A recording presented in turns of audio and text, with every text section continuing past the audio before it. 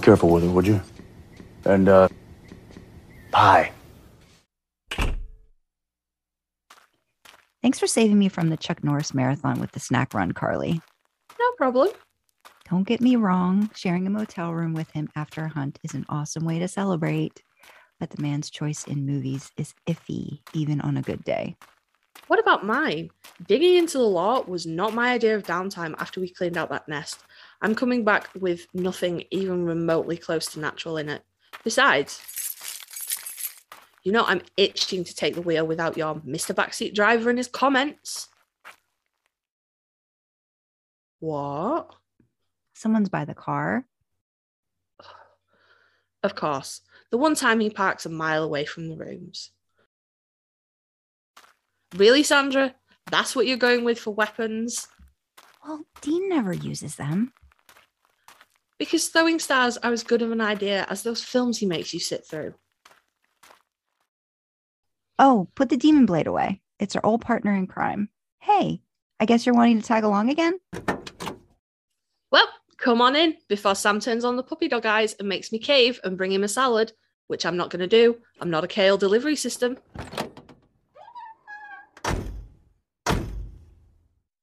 All right. Well, you know Dean's house rules in Baby. Driver picks the music, shotgun shuts his cake hole, and the ones in the back enjoy the ride, idling in the Impala. Hope you like meatloaf. For a snack? Music. Sandra. Music.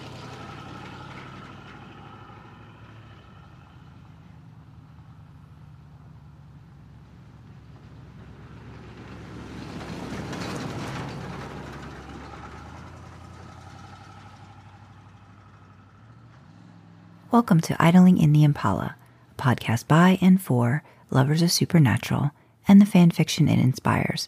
I'm Sandra, and you'll be hearing from Carly in just a little bit. The previous episode was part 1 of our family theme discussion, where we focused on the family you come from. In this episode, we're going to be discussing the family that you make. We hope you enjoy. No, I'm the same with the sort of a very select few people, and of course that ties into like the family that you make. Mm-hmm. The family you come from. Blood doesn't make family. For me. It just doesn't. It's just a circumstance, isn't it? You know? Yeah. So it's just, but I mean, I suppose the family you choose doesn't have to be blood, but if you reject your blood family, you don't have to reject all of them. I suppose would be my thing, because I have blood family that I have all the time in the world for, you know, and I have blood family I would put the phone down if someone told me they died, you know? And I'd like, that's mostly my mum's sister. I'd be like, has she? Oh, right, all right, click. Don't get on, can you tell? Yeah. We don't get on. But I think a really good example from the supernatural perspective, I mean, you all know what I'm going to say. It's Bobby, isn't it? It's Bobby. Like, hands down, it's Bobby. And what really sticks out to me is I think it's the Dream Route episode where he faces down his own dad. I think it's the Dream Route episode. Oh no, you know which one that is? That's when he was dying. That's the no, was it the Death's Door one? Yeah. I didn't want it to be that one. I wanted it to be the other one. No, because I think that Dream Route one, I think that was his wife. Oh yeah. Okay. Well, the fucking and episode. That's oh my god, that episode. That episode. Yeah. But like him sort of standing up to his own dad, and you know, maybe echoing some of the things you said a little while ago about choosing not to have children for your own, you know, your own reasons, your own childhood and upbringing and stuff, and him saying the same. I was so scared of becoming you. I didn't have kids. God. Then, you know, I had these two boys and they've grown up fucking awesome. And you know, it's family you choose. You know, it's life's hard. Okay. Mm-hmm. Like, it's fucking hard. It's hard when it's not COVID. It's hard when, Europe's not trying to go to war with each other. Mm-hmm. It's just, think back to 2019 before the world imploded. It was still fucking hard. Yeah. Your bills still need your paying, and people have mental health issues in the world were still kind of fucked. It's hard. Surround yourself with people who pick you up. That's all it has to be. You don't need to surround yourself with like motivational speakers or anything like that. You just need to surround yourself with people who, when you go, it's hard, I'm struggling right now, they come and they walk with you. And if you fall, they pick you up. Yeah. And it's that fucking easy. Yeah. I mean, it's not, because those people tend to be kind of hard to find. But, yeah, they are very few and far between, I think, especially, and it's harder to weed through all of the nonsense and the opportunists and what are you here to give me for? Yeah, Bobby was just there, right? Like, he was there, and he wasn't just there for the boys. Like, that's like you realize how much he was there for, all of the hunters that, he was that support system for a lot of people, but in particular, with Dean and Sam, he was that father figure that they really did need. And again, it was they didn't need to lose him again, but again, they lost that part. Yeah, that was so wrong. It still makes me it was mad. I'm still mad about it today. I'm just like, fucking guys, they couldn't have one thing though. Really, one thing. Just one thing, thank you. But like, even it's the stories from the boys' perspective, and that's what we see it. But when you think Bobby, and I think of all those phones on the wall, because anybody can go, here, phone my supervisor, and he's just like, yeah, what? And it doesn't matter. He's got your back no matter what you might be doing. And he's collected all that law, and he's probably collected most of it for himself, but then he's not shy with the information, and he'll go and he'll look, and he'll, I think he would have been a good dad. Yeah, no, he would have been. But again, like you said, like he found a way, to do all of those things for others that made him, a great dad, just not by blood. I was in one of my previous existences in my career, I was an instructor at a nonprofit, and I worked in a computer lab with kids, and like, we're talking hundreds, like probably over 18 years. Like, I'm sure I've like worked with like 1,000 kids over, over the course. And, my thought process, and a lot of people would like come in and would see me like, oh, you're so great with these kids. You must have kids of your own. I'm like, no. Like, oh, but you want them, right? I'm like, no. Like, no, I don't. But because I knew what I could do, I guess, within the context of a certain situation. And again, like you were talking and mentioning Bobby, I think he probably knew what his limitations were if he was still dealing with his own his own bullshit and everything. Like, he knew what he could or couldn't do that would be healthy and good for a kid. Oh man. Yeah. What was I about to say? Oh yeah, no, I remembered. In like sort of in a similar vein, we talked about this quite recently. I can't remember what it came up with. But there's I don't know if it's, but it's not true, but some of it is true. There's sort of like a myth or a quoted piece of like real life law that's like, every 7 years, every cell in your body is new. And it's like that's not true, because you don't make new brain cells. You make a finite number of brain cells, and then that's it. But that's how much brain you have. And I think like cells like very, very deep in your digestive system and stuff, maybe similar to your brain, don't renew or whatever. And if they get damaged, that's it. Because if they could renew, we wouldn't have like Crohn's disease or anything like that. But still, for the majority of things, like that's that's mostly true. Like shedding your skin almost in a way. Yeah. Like that kind of thing. Yeah. And it sort of tends to be floated around in a like, oh, how nice it will be to one day have a body that you've never touched, like talking about an ex and stuff. And coming from a reasonably traumatic relationship, that brings me a lot of comfort. But also that helps me with my kid, especially my oldest now, he's 10. So if that's true, there's no part of him now that is the same kid that I made all those years ago.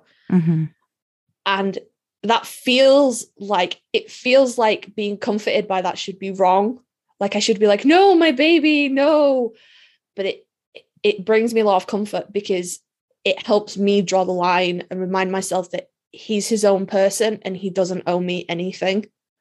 Yeah. Because I never want to get caught up in the same kind of, even like little things like, oh, you need to go to college and you need to go to university and you need to get a good job and have a good life. It's still an expectation. It's still pressure. Yeah. Yeah. So I think knowing, having that boundary and thinking, there's no part of that kid that's what I made anymore. Even his brain, like he's probably still got the brain cells he had when he was born, but he's got trillions more of them now that he's made. Yeah. It's not my brain anymore. It's his brain. And his opinions aren't going to always line up with yours. As things are going to be different. He's going to have his own set of thoughts and his experiences are going to reflect differently as he gets older. He's not going to, do things the way you would do them. And that's okay. And that's so hard for some parents to understand. And again, I don't think it comes from a bad place, but it comes from, well, this is always the way it was. This is what I know, and not choosing to push beyond that. And that's, I think, and I know at some point we'll talk about fate, free will and all that, but I think it all ties together into that, right? Yeah. Like it's just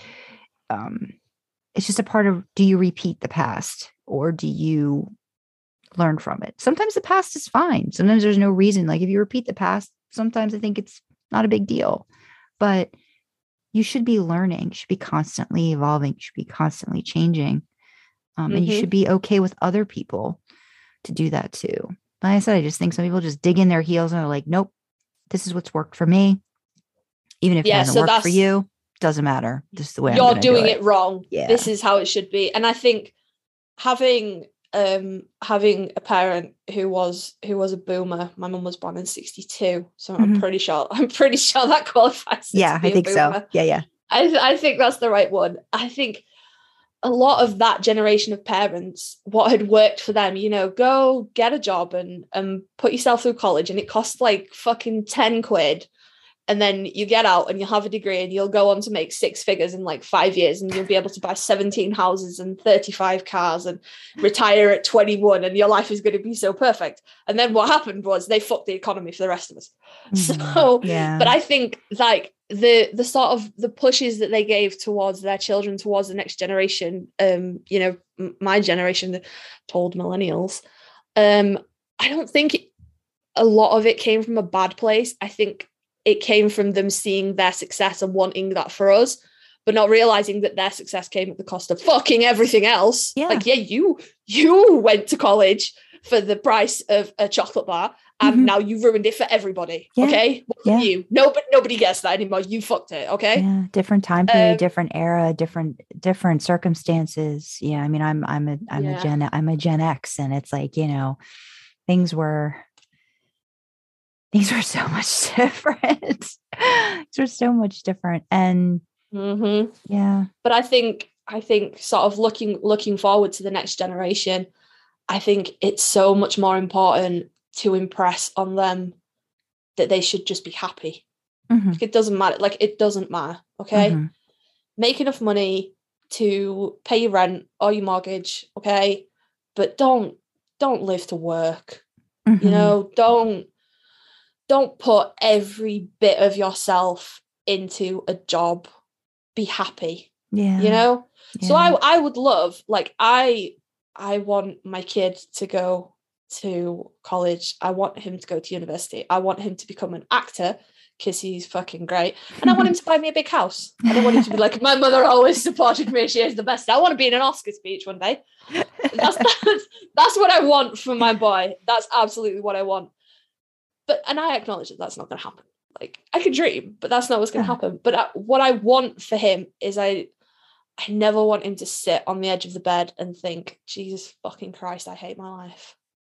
You know? Or so worry that, let him feel like it's okay to try. It's okay. Sometimes you're going to succeed. Sometimes you're going to fail, but don't ever look back and say, oh, I wish I had tried this, or I wish I had done that. Like, don't live your life just day to day and feel that that's all there has to be, and that you have to live in disappointment 24/7. It doesn't have to be grandiose. It doesn't have to be amazing. It doesn't have to be jet setting. It just has to be something that you're comfortable with and you're good with, and you don't compare to everyone else around you all of the time. And my God, social media. I feel so bad for kids growing up with social media. I didn't have that. You know what I mean? Like, that was not a thing. We didn't start worrying about the internet until early 90s, mid 90s. And I would have been even worse than I was. I don't even, the bullying, I could just imagine how much of that, would have been a part of me growing up. And I might not have even made it, to be honest, like, thinking about it now. And don't do that too.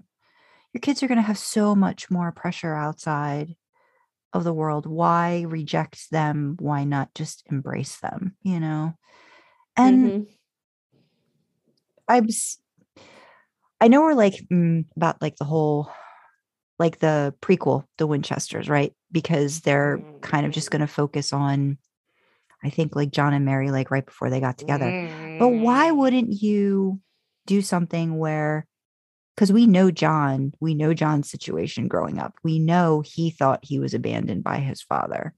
Why not delve into stuff like that, like way back, like that kind of stuff, and how that made him who he was? It doesn't have to be like a big thing, but just like focus on the bits and pieces in a childhood that make that person make those choices and decisions. Then I don't know. It's just so interesting to me, like, how much childhood affects you. And some people just think, oh, I just had to get through it. But then they don't really see all of the bits and pieces that make them the person that they are. And that there's, if you feel there's the need to grow, change, evolve, be a better person, there's ways you can work on that.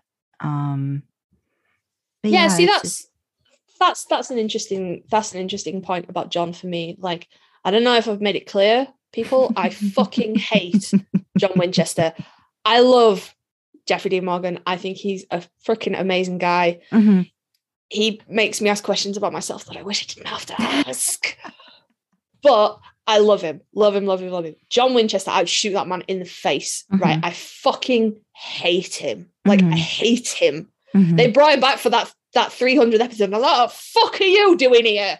What is this episode shitty? Did you see that? Put in. Did you see what I sent you guys? That one thing I was like, in that episode, he apologized to Sam, never apologized to Dean. And I was just like, and it's just like, so yes, I don't find anything redeeming about him, but I'd like to understand him more. I guess that's my thing. It's like, I want to understand where all of that like really came from, that kind of thing. That to me, I find interesting, but I hate that. I hate what he did to Dean. I don't have any interest.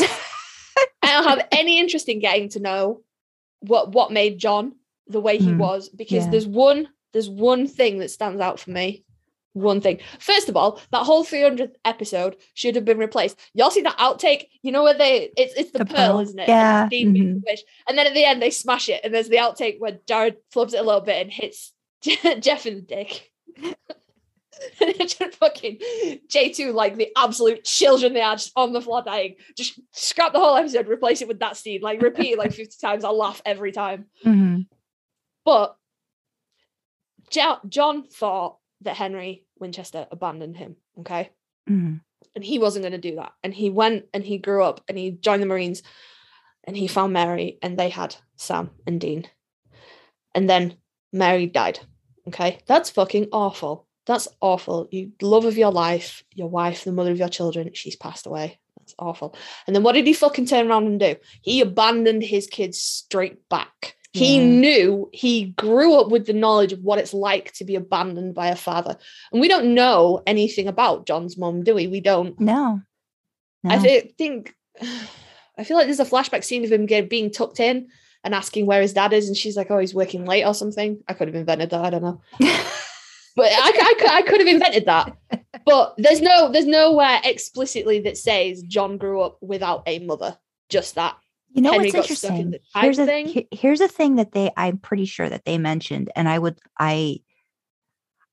think in I'm gonna Google it. season 4, when Dean goes back in time and he sees his dad at the counter in that diner, somebody comes up to John and says, "Oh, how's your dad doing at the garage?"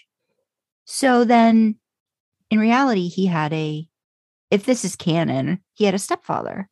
And Mm-hmm. I find that interesting. Like, I want to know, like, did you make a mistake and then you retconned it later and then you decided, no, John Winchester's, going to have been a man of letters person or whatever, whatever the case is. If you follow that thread, then he had male influence. He had a male role model in his life. What was that? What was that like after? And did he do the same thing that then he imposed on Dean? Did he become that support system for his mom for so many years that, until maybe she found another husband or whatever? Like, how much of that repeated itself, like in John's mind? And this is just what you do. Like, to me, that's like, I want to know that. That's like, I want those bits and pieces. I want to know that to understand, oh, this is how he grew up. This is what he knew. This is just what he did. And this is what he imposed on Dean, for family, because that's what you do.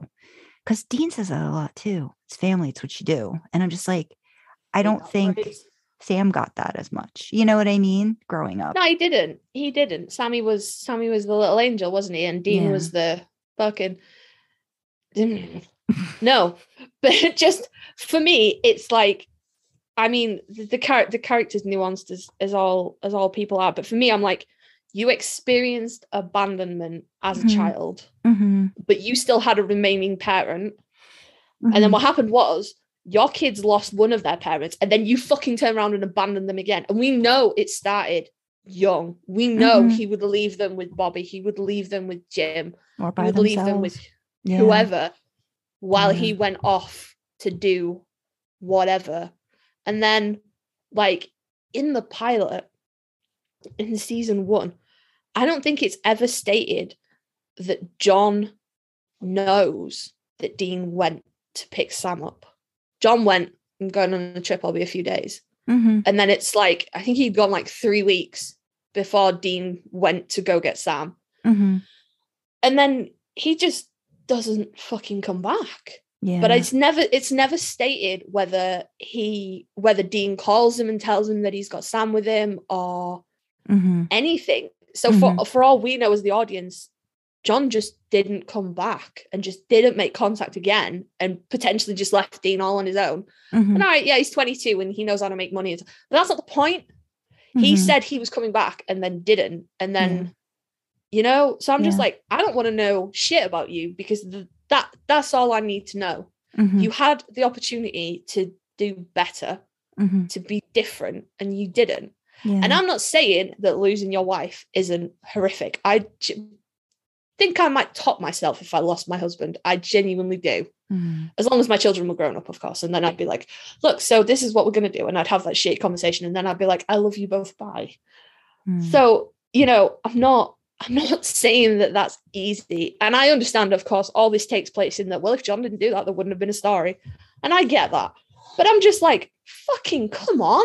Yeah. Really? Like, you just turn around and repeated the cycle. Mm-hmm. And then you get to, and then he's like, like, even with Sam was like, I'm going to go to college. And he could have fucking like, he could have been like, oh, he's going to be in college and he's going to be safe. And it's a good thing. It's a good thing that he gets out. Yeah.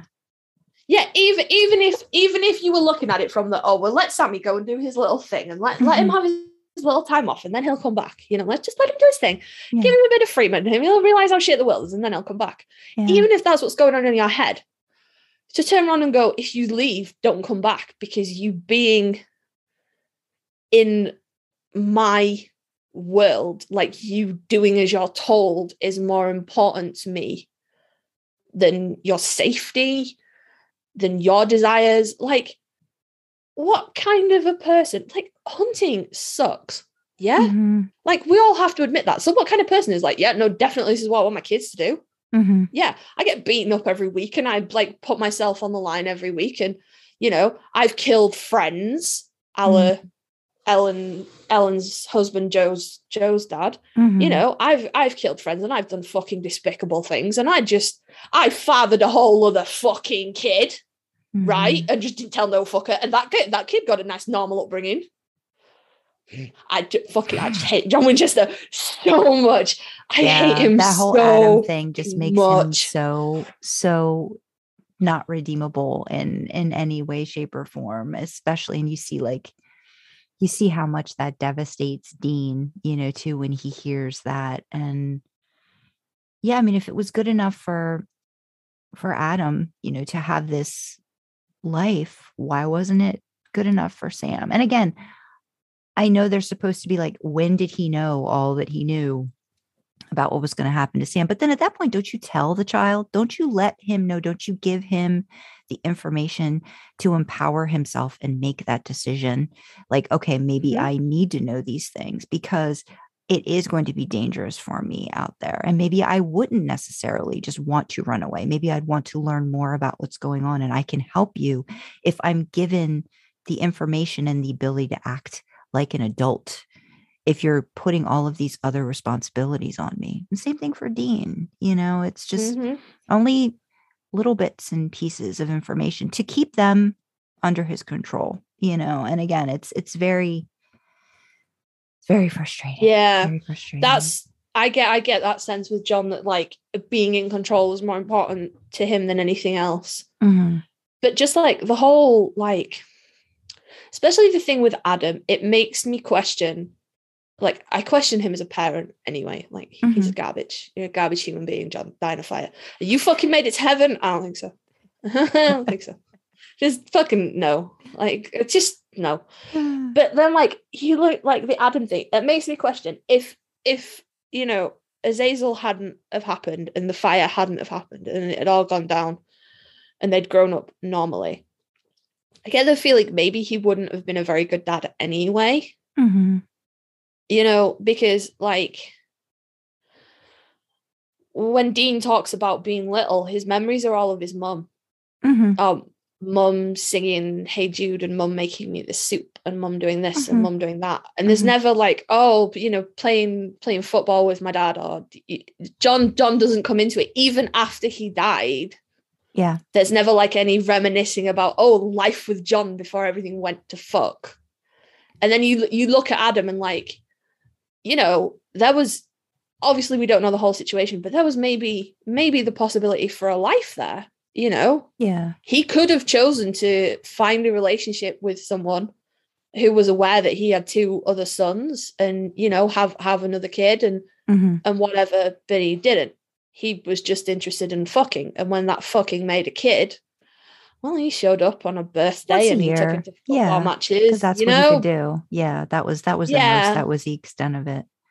Yeah. But I don't even think that's what he could do. He was all over the country, it's a choice. Within his emotional, whatever his emotional capacity is. That's what I mean. Like, because he couldn't, if he couldn't do enough for the kids he was quote unquote almost with most of the time, how was he going to even like bother or give anything more than that to another kid? You were talking So about Mary too, but go ahead, finish that one. No, I was just like, I completely understand Dean's, total outrage. Like, oh, he took you to football matches and fucking took us to football matches and stuff. Like, I get it. Mm-hmm. And then when you look at it through those eyes, like, I get it. And I get, like Dean was so angry where Sam was just like, nah. Because Sam didn't know what it was like to have any involved parent. Yeah. But when you sort of draw back and you look at the sort of wider scope, I think John just might have been shit at dad. Yeah. Like that just, like it's, there's the boys and everything he did with the boys. But then like, you could almost say he had a second chance with Adam. Yeah. Always say he had a second chance. And he still didn't step up, still left it to somebody else. You know? Yeah. So I fucking hate John Winchester. That's the long and short of my rant. Well, I'll add to it in that you're talking a little bit about Mary. I mean, it's kind of obvious as the series went on that, he made their relationship out to be sunshine and roses, and you get glimpses of, again, so this is where like both parents had a lot of stuff to work through. And I think there's reason to say that, Mary kind of, again, withheld a lot of stuff too, as to what was going on for pretty much ever. But the emotional burden that I think Dean felt, even with his mom, like if there was problems with dad, he would comfort his mother. He would be that, again, that support, that almost partner. And I almost do wonder, like, let's say John let's say they hadn't made it. Like, let's say Mary and John couldn't make things worse, work out after that one fight. I think it's when they're in heaven and Dean's like, saying it's okay, Mom, Dad still loves you. But what if he didn't come back? Would then Dean just have, through his own nature, have been that support, have been that partner for his mom?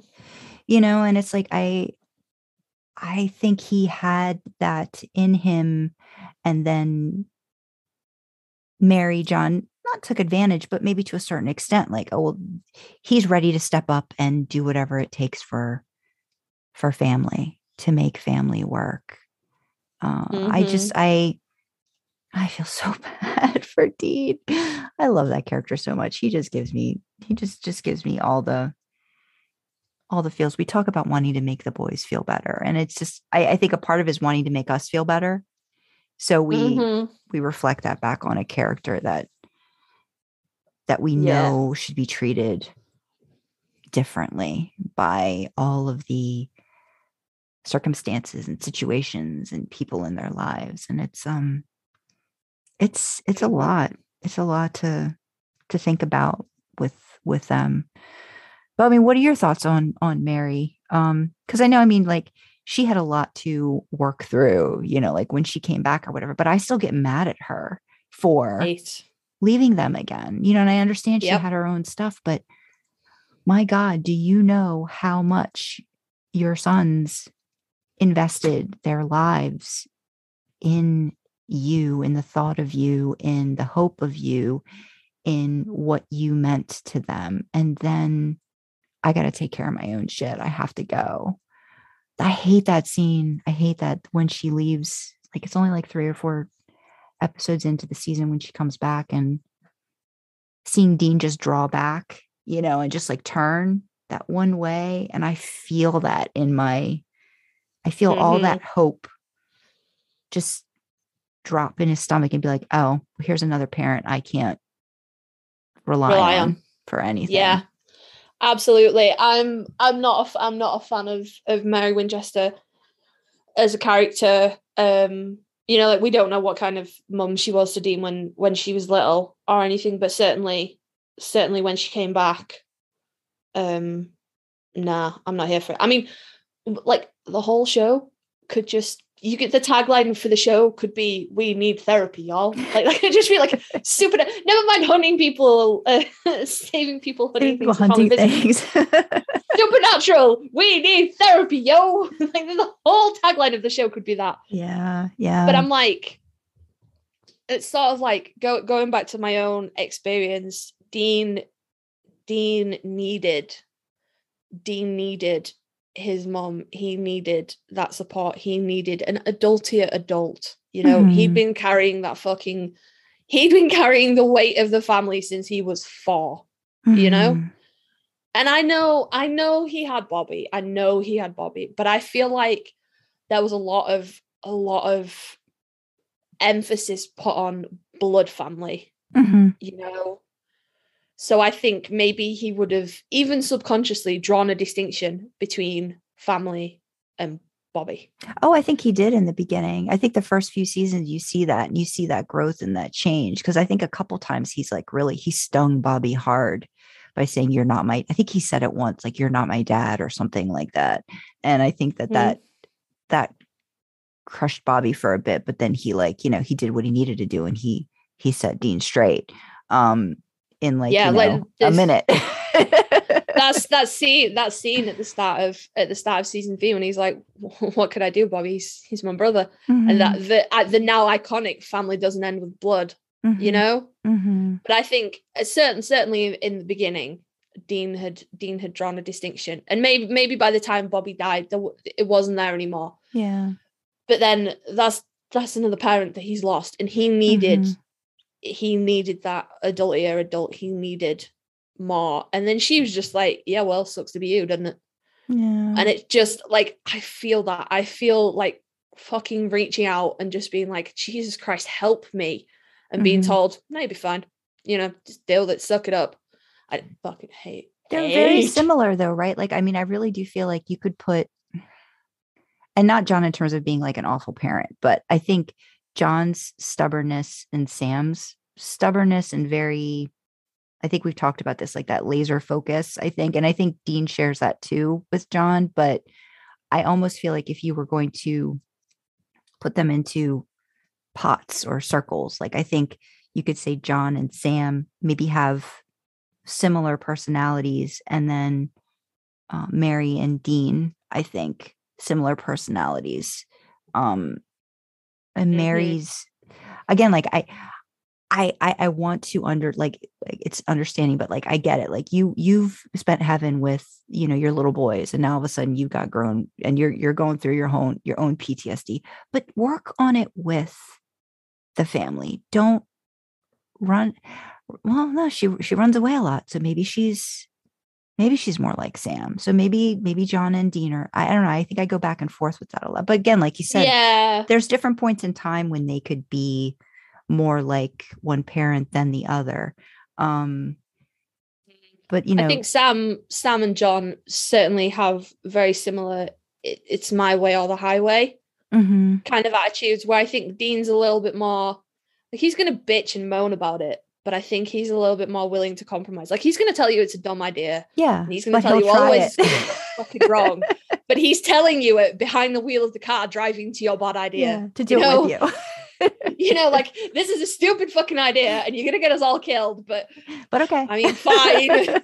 You know? Whereas I think, like, you look at the times in the show when the boys separated, and it's, to the best of my knowledge, I think it's always Sam that walks away. I mean, correct me if I'm wrong, but I don't remember a point where Dean was like, "Nah, you know what, fuck you." I don't think so. I mean, if there is, it's not something I can immediately think about. Like, I think it's always been Sam saying he needs a break, or he needs to think about it, or he can't, you know, and where, well, no, there's one time, it's around the first Blade time. That doesn't count, though. Yeah, but Demon doesn't count. Sam. Yeah. That doesn't count. He was a demon. That doesn't count. No. I mean, no. There's one time where he's done something, and it's before that, and they're on. Is it after he slaughters that whole house of people? It might be. Or maybe it's before then. I don't know. But there's one time, but it's still not quite the same thing. It's like he's leaving because he feels guilty. Again, big surprise. Yeah. About something. Whereas I think like Sam's a little bit more like Sam, if Jess hadn't have died, I think Sam would have walked away without a second glance. Oh yeah. I think he would have just gone back to his life at Stanford and been like, that was a fun weekend with my brother. Yeah. We drove around, we lied to the police, we murdered the spirit, so Dean fell in the river, haha. Yeah. I genuinely think he would have walked away without a second glance. And I think maybe he would have lied to himself and been like, I'll keep in touch, I'll text, I'll call, and it didn't. We've rekindled, and it would have just fallen by the wayside again. But I think like Sam's like, well, my college, my girlfriend's dead, and I'm not going to pass the LSAT now. Or he passed the LSAT. He was going for his law school interview, wasn't he? Mm-hmm. Yeah. And he's like, well, that's not going to pan out now, is it? So I suppose I get back in the car with my brother. And he's like, he's just like, I don't know. He's just like, he's fine to go along with it until he hits his limit, and then it's his way or no way. Yeah. And if he doesn't get his own way, then that's it. Like I'm thinking really early on in season 1, with Blonde Meg, where they fight and he gets his stuff out the car and he walks back to the he's hitchhiking and he meets up with her again in the bus station. Like he was like, no, fuck you, I'm leaving. I'm going, wow, he was going back to Los Angeles, California or something. Yeah. And Dean was like, I will leave your ass. And he's like, yeah, all right, whatever. But it's just like, Dean didn't want to do what he wanted to do. And there was no compromise. He was like, all right, bye. Yeah. Dean was never his first choice for a really long time. And I think that's what hurts. Yeah, I think, seeing that relationship is that Dean really would have done so much for him no matter what. And I think sold. Yeah. Was gonna say yes to Michael. Mm-hmm. Done a lot of things for Sam, and Sam's just like, do you know what it is? Do you know what it is? You know what it is? Sam's just got classic youngest kid syndrome. Yeah, because you're hard as fuck on the first one because you've got time and you've got energy and you're like, no, these are the rules, and you make all the mistakes with the first one too, but then you kind of make mistakes with the youngest one too, because you do the complete opposite. It's like you guys don't really like figure out the middle ground. Like with the first one, you're fucking keen, you're on it. You're not tired, like you've got time and energy to invest in these arguments. And with the second one, you're tired. You're like, no, we don't eat cereal upstairs. And then you stick to that for like about 5 minutes. And then you're like, Jesus, fucking eat cereal upstairs. Whatever. Just fine. Go. So the second kid gets away with so much more. And it's just a facet of parenting, right? Yeah. But I think it's drawn to such an extreme here. Sam doesn't get told no, does he? Nobody tells Sam no. Dean spent his whole life giving into him. And then I think like being told no about going to Stanford, and he was like, oh, fuck you, I'm going to do it anyway. Thinking that Dean or John would come back and come after him. And, obviously John's there with that same stubborn streak of it's my way or the highway, fuck you, get out. And poor Dean in the middle, like, fine, So I think that's what it is. Just Sam isn't used to being told no. Like Sam got to eat his cereal upstairs and smush fucking jam into the carpet and ride the dog, and Sam got to be the asshole that all second-born kids get to be because you're tired and just don't care anymore. So I think that's a factor of it for sure. Yeah. I love this. We started out like, and this is family therapy with Carly and Sandra, and then we're like, and now we've established our families, here is what we think about this family. And fucking honestly, there could be the tagline for the whole show: Supernatural. We need therapy, yo. Yep, absolutely. Just, oh man. Yeah. I've had this thing for so long. Been waiting for the perfect moment to use. Okay, beautiful. Yippee-ki-yay, mother.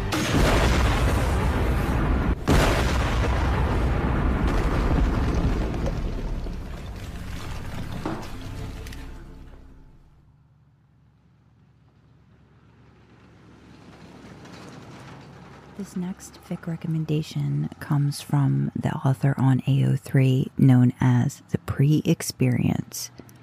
So I'm just going to say flat out, I am sorry for recommending such an extremely long piece of fiction, but this is one of the first supernatural fanfics that I ever read, and I really enjoyed the spin, the take on the wild idea of, and it's not as wild anymore because I've actually read more fictions based off of this idea of Baby the Impala turning into a real person.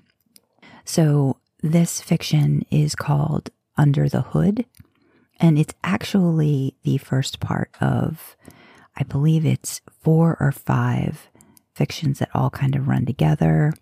It's very long. In total, the entire series comes in at just under 200,000 words. I'm not sure how long Under the Hood is. The way the author has grouped it all together, all of these different parts of the series are all in one document. So we're talking 88 chapters. So again, apologies. I just really loved the storyline for Under the Hood. And you can read the first one as a standalone. But if you get caught up in the storyline, you'll probably want to read the rest. It's going to depend. I'll read a little bit about just the fic in general. It's rated explicit. Archive warnings. There are graphic depictions of violence. And there is major character death. Category, female, male, multi. Relationships, Dean Winchester / Human Impala. Sam Winchester / Becky Rosen. That's where it's going to get a lot of people, I'm sure.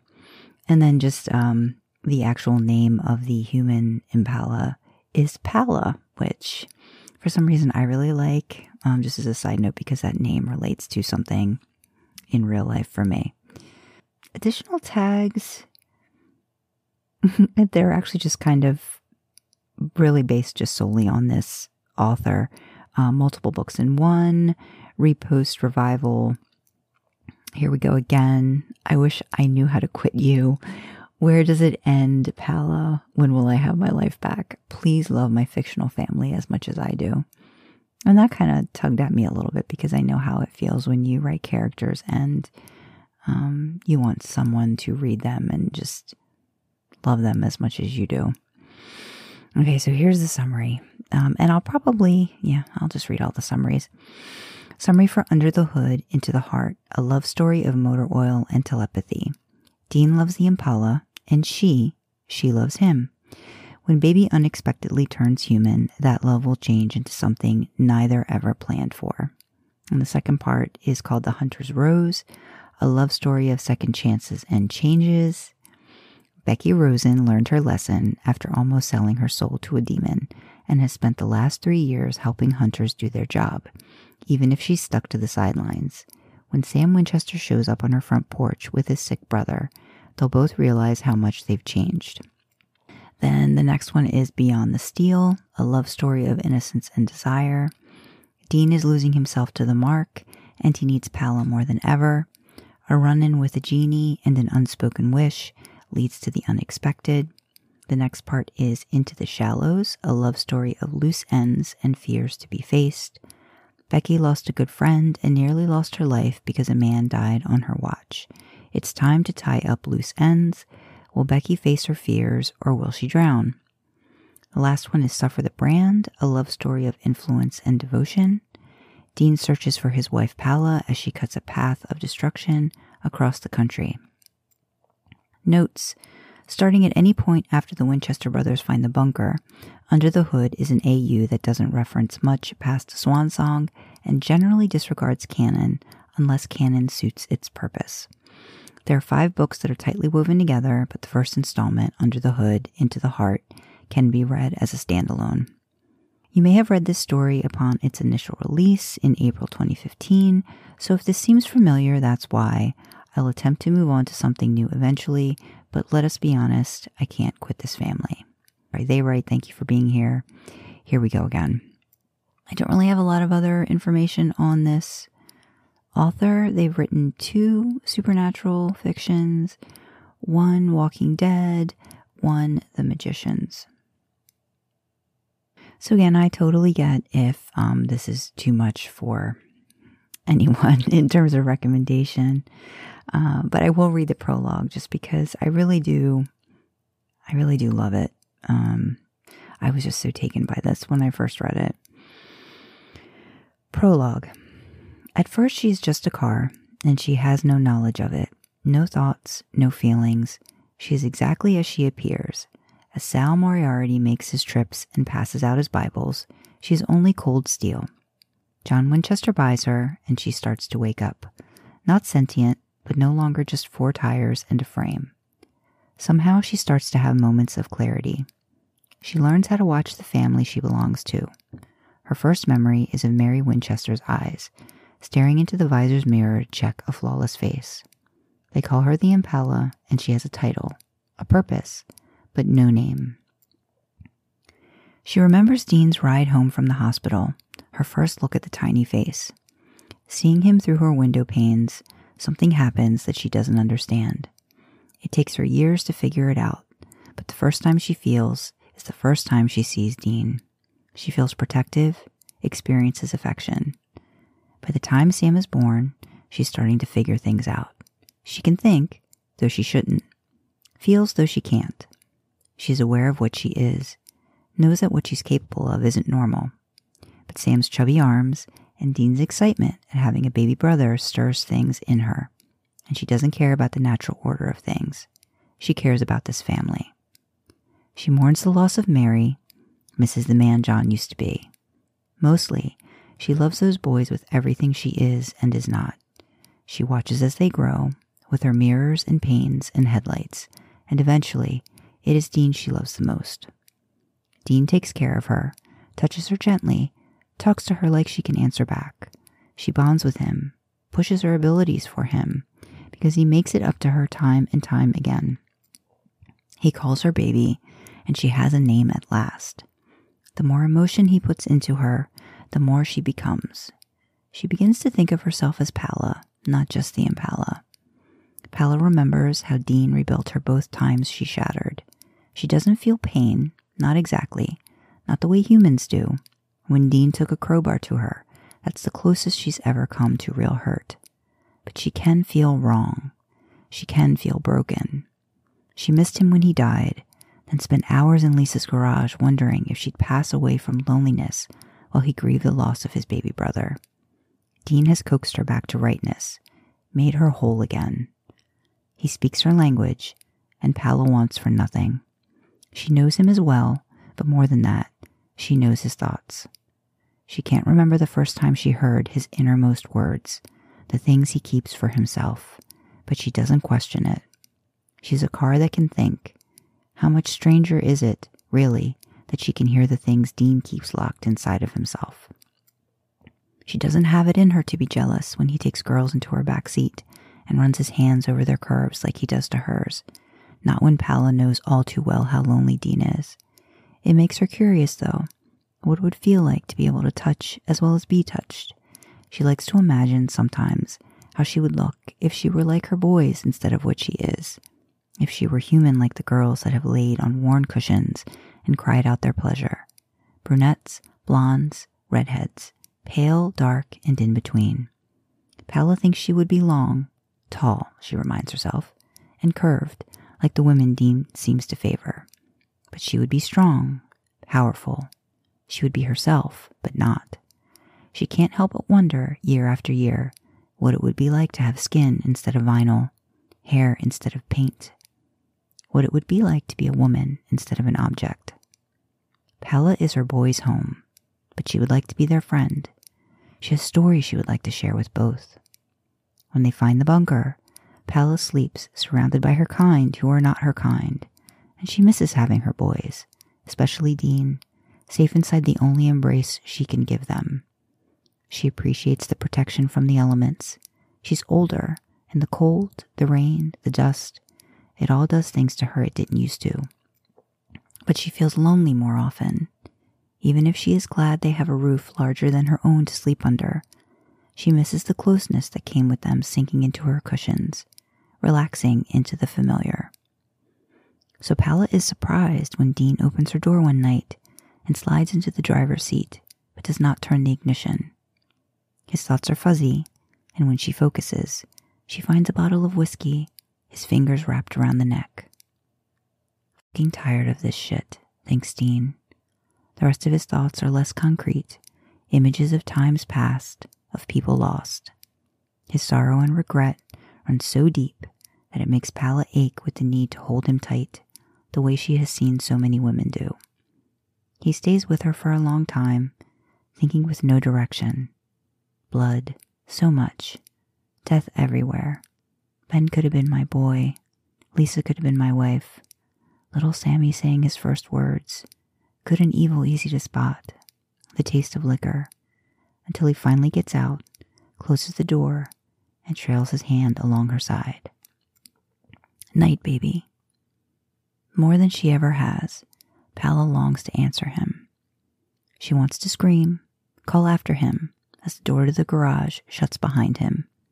She feels almost human in her desperation, her frustration, wanting to be with him, to be able to love him in every way, and not be limited by a form that does not match her spirit. She's wondered before if her sentience means she has a soul. She has always dismissed the notion. She knows she's a car.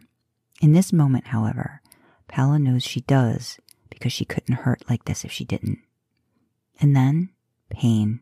She's never felt it before, but she knows what she feels now is what she has only seen before on the Winchesters' faces. Hot and twisting, and more she doesn't have words for. Agony.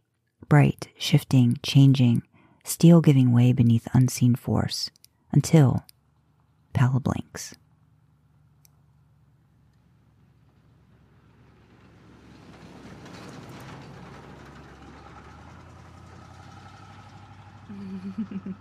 So Sandra, what have you brought for us? What epic? What War and Peace? I bring apologies. You brought with us? I bring apologies because I have a feeling that this one might be very.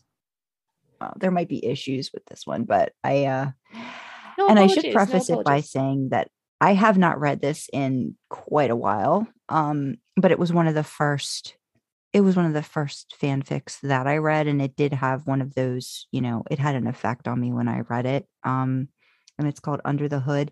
I think the name is The Pre-Experience, but I could be pronouncing that incorrectly. They have not done. I don't think they've done anything else outside of this. So they may have done a couple other works, but this thing is huge. And one of the problems, I think this is just the way it's been sectioned out, is it's literally one work, but there's like 3 books in it. So there's 88 chapters, but you'd basically like break it into thirds. So it's like 20 some chapters, maybe each around 30. The first book is called Under the Hood, even though there's 3 books in it. So it's quite confusing, but I will say I loved the idea, premise, and I know people have done this before where baby becomes a person. And when I first read it, I was just like, what are they doing with this? What is this thing? No, people don't do this, do they? This is like, again, I knew I was that sweet summer child that did not understand what I was getting into. You're like, no, this isn't a thing. And then you're like, oh no, it's definitely a thing. No, it's definitely a thing. But I will say, I think the reason that I kind of thought this fit with the whole discussion and the theme of family is that we always go back to, I think baby as a whole within the show kind of being that third. I mean, people will say Castiel, but like family wise growing up, like baby was there, for Dean. Dean loved baby, as this is like my home. This is what I can care for. This is what I can take care of, build back up. it will always be there as long as I choose. I think this is the one situation where Dean had a choice with this car. Like, even though John gave it to him, he was then responsible for it, and he took care of it, and he loved this car. And it's a very like sentient, like the car turned sentient, or the car kind of has always been in some weird way. I will say, I think one of the best things about it is the prologue. And I read that bit. I think the prologue is just like pure poetry. So if you read nothing else, or if you just listen, the prologue itself is just beautiful, and how it was there for the whole Winchester family, but there for Dean. And then something happens and baby becomes a car, and it's based when the boys are in the bunker. So it's like Men of Lead. So maybe it's like season 8 or season 9 or something like that. And it does follow a lot of canon in certain bits and pieces. And I mean, there's a whole, like towards the end, there's a whole book 3 is like the whole first Blade, but they switch it up. And I like that they call a baby Pala. I have an affinity for that name. It's a cute name. Yeah. And the character's not quite a Mary Sue. But I guess a little bit, we're a little too good to be true, but there's already history and backstory. Like, she already knows everything pretty much about Dean. She's seen Dean do everything. You know what I mean? Like, she's seen him grow up. So it's a little weird. It kind of has that almost like parent feel to it, but there's more.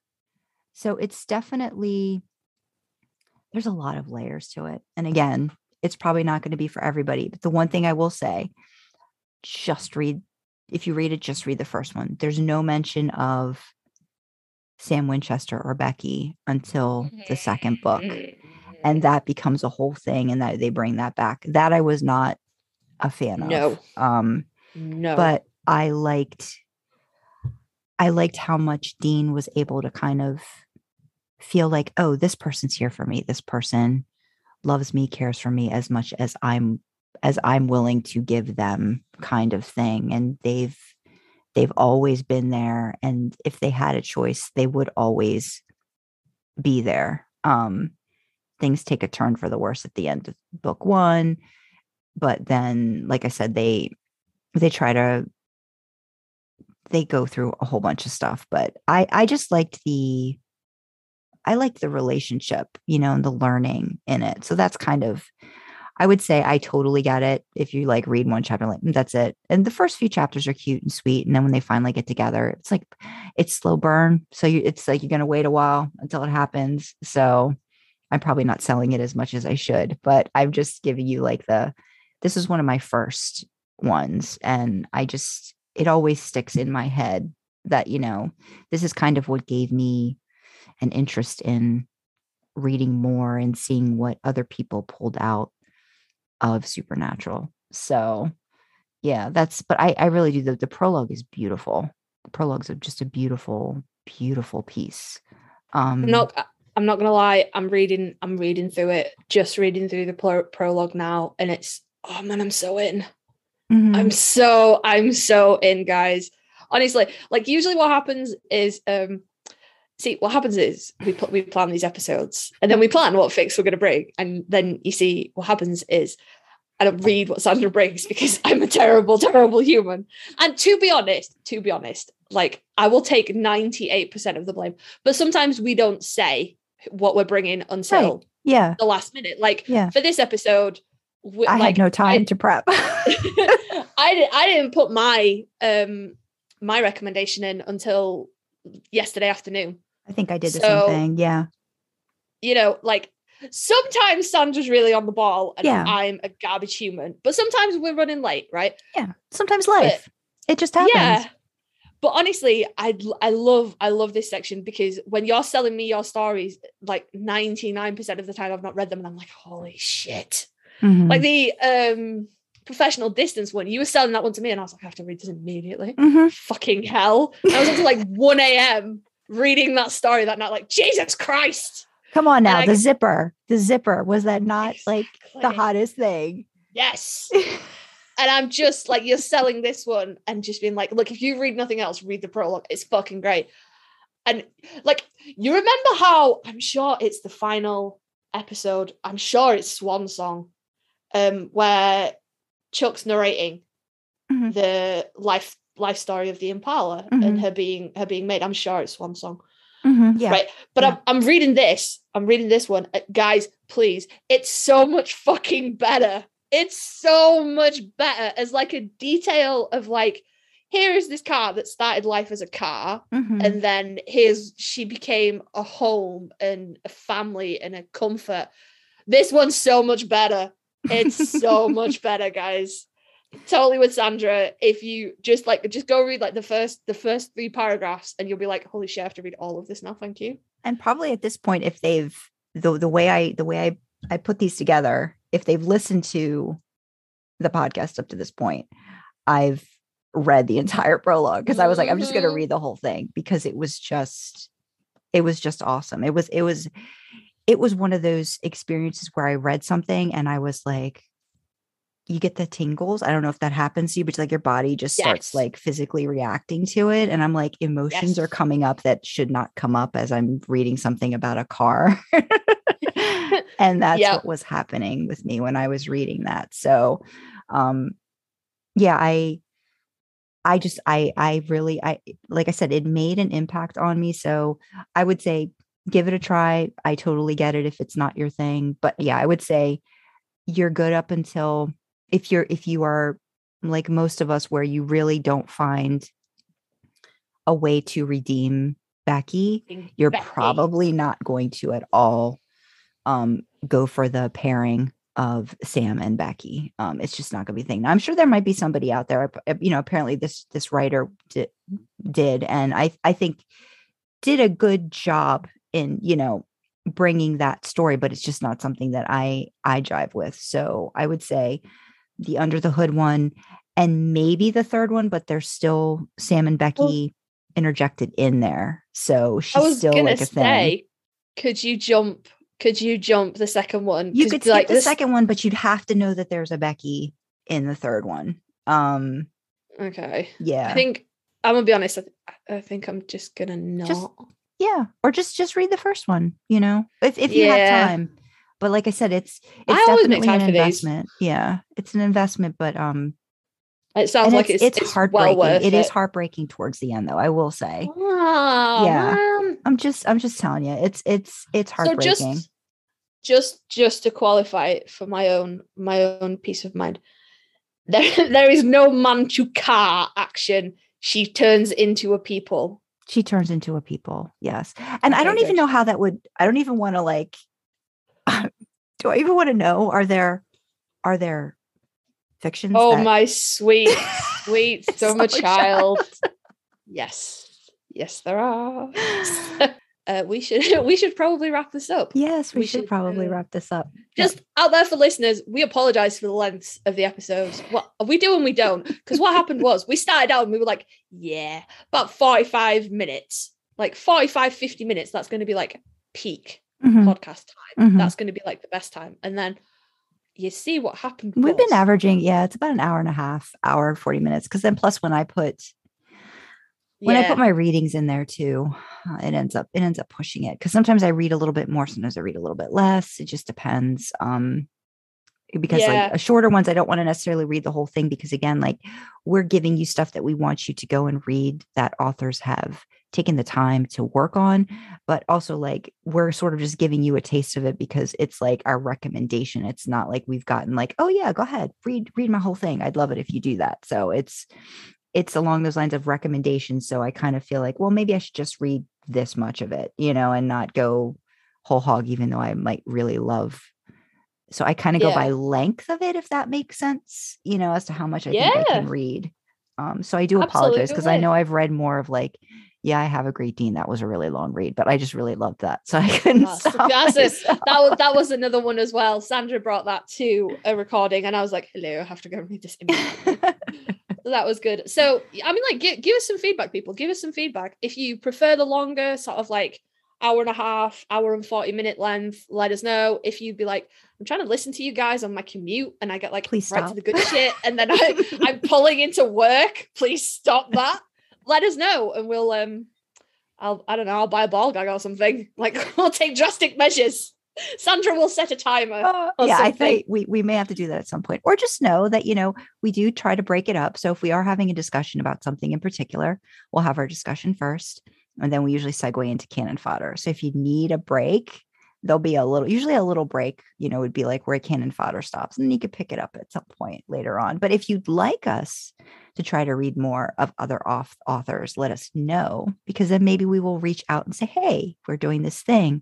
Would you like us to read your, would you like us to turn it into a podfic? And we could maybe try to do that. We saw y'all, we uploaded Need and we saw y'all going crazy for it. We were exchanging stats before we started recording here. Cause I do some of the uploading stuff and Sandra does some of the others. So I was like, hey, have you checked the stats on Blah Blah? Cause I've got these stats. What have you got? And we were comparing. Yeah, we know y'all loved it. So let us know. Cause of course, we can use our own stuff, but if there's a fic rec that you think, God, I'd really love to hear Sandra read that all the way through because she's fucking awesome at it. She is. She's giggling now self-consciously, but she is. And I told you all that we're at the start of Need. Let us know, and then we can reach out to the authors of these fic recommendations and be like, hey, we would like to please do this. So, but yeah, give us some feedback, people. Episode length, more fic readings, less fic readings. I don't think you want less fic readings, but just in case. Yeah, feedback could be a thing. Could be a thing. We could definitely, if we have to curtail stuff, we can definitely do that. So where they can find us. So if you're interested in our babbling and would like our babbling to continue, or you have recommendations, or you'd like to just tell us to just, what is it, sawed off? What's the term? What's a good term? Just go get bent. Yeah, if you want to tell us to just sod off and just be like, guys, I mean, we're not, we're making this podcast for fun, so we're gonna keep ranting and rambling about it. You can tell us that, and we're probably not going to listen, but you could tell us that would be fine. Yeah, constructive criticism though, guys. Criticism. Rein the episode length in, or we'd really like to hear Sandra do some full fic readings, or we'd like more fic readings, or more cannon fodder, less cannon fodder, whatever.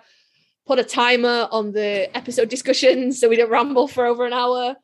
We're going to try to be better in the next one. I think we'll be able to, we'll see. The next one that we do, I think, not that it's going to be in line with whatever we schedule, but the next topic that we're set to record may not go as long. I think I might put a timer on us for that one. Just the next one we record, this one's been kind of heavy. So the next one we record definitely won't be as heavy. Yeah. So if you'd like to reach us, you can email us at idlingintheimpala@gmail.com. Our Twitter is idlingin Impala. You can reach me on AO3. My username is Drasna, Drasna. On Twitter, I am Kyle Writes, Writes. And if you'd like to read some of my original fiction or learn a little bit more about me, you can visit my website at sandrakyle.com. Yes, and you should do all of those things. Visit her website. She writes original fiction, and it's great. You should do all of the things, guys. So I won't make the usual joke this week. If you want to find me, okay, fine. Sandra's the organized one, and I'm the agent of chaos, but not in this one particular area, in this one tiny niche area. I have my ducks in line, and she's all over the show. Okay, so if you want to find me, I'm Carly Karma on AO3. Again, unless you're a long-time listener, however you think that might be spelled, it's not. So that's K for Kilo, A for Alpha, R for Romeo, L for Lima, E for Echo, Karma as you would spell it normally. Interesting fact here, I had to spell that out to somebody at work the other day, and they went, she said to me, can I take your name? And I went, yes, of course, it's Carly. And then she clarified that it wasn't Karen, because I get that so much. And I'm like, there's no N. And she went, is that with a C? And I went, no. So the K. And she went, all right, okay. So she started right now, and she was telling me, she's like, K-A-R-L-Y. And I went, nope, double A. And she was like, oh, that's really unusual. And I was like, yeah, you were completely wrong, like all the way across the board, babes. Obviously didn't say the last bit to her. But yeah, so AO3, Carly Karma. I'm exactly the same on Twitter, Carly Karma. It's the same profile picture in both places in case you think, hey, I wonder if there's two people with a weird name out there. Nope, it's me. And yeah, reach out, give us some feedback, give us some love. If you have been intrigued by any of our fic recommendations, go give the authors some love. The links will be in the description below. Yes. And my husband did point out to me that you may want to stick around because there's a little bit of an outro after this. So even though you think we're saying goodbye, it's almost like we have a little bit extra that we put. So just like we had a beginning intro, there's a little outro at the end. So just maybe hang around for another 30 seconds after we say goodbye. Absolutely. So hang around for that, and we will see you in the next episode. Bye, everyone. Bye-bye.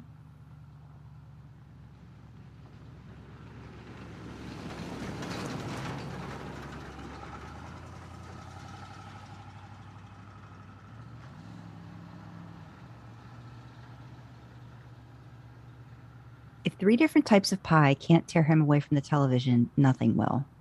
God, I hope the movie's done by now. All I know is I am deserving of some hair care tonight. By hair care, you mean running your fingers all through Sam's? Absolutely.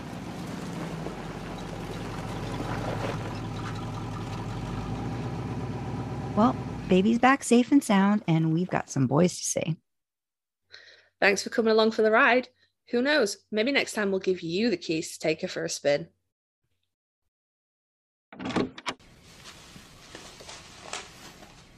Where's the pie? Look at these chemicals. You even read the label? No, I read pie. The rest is just blah, blah, blah.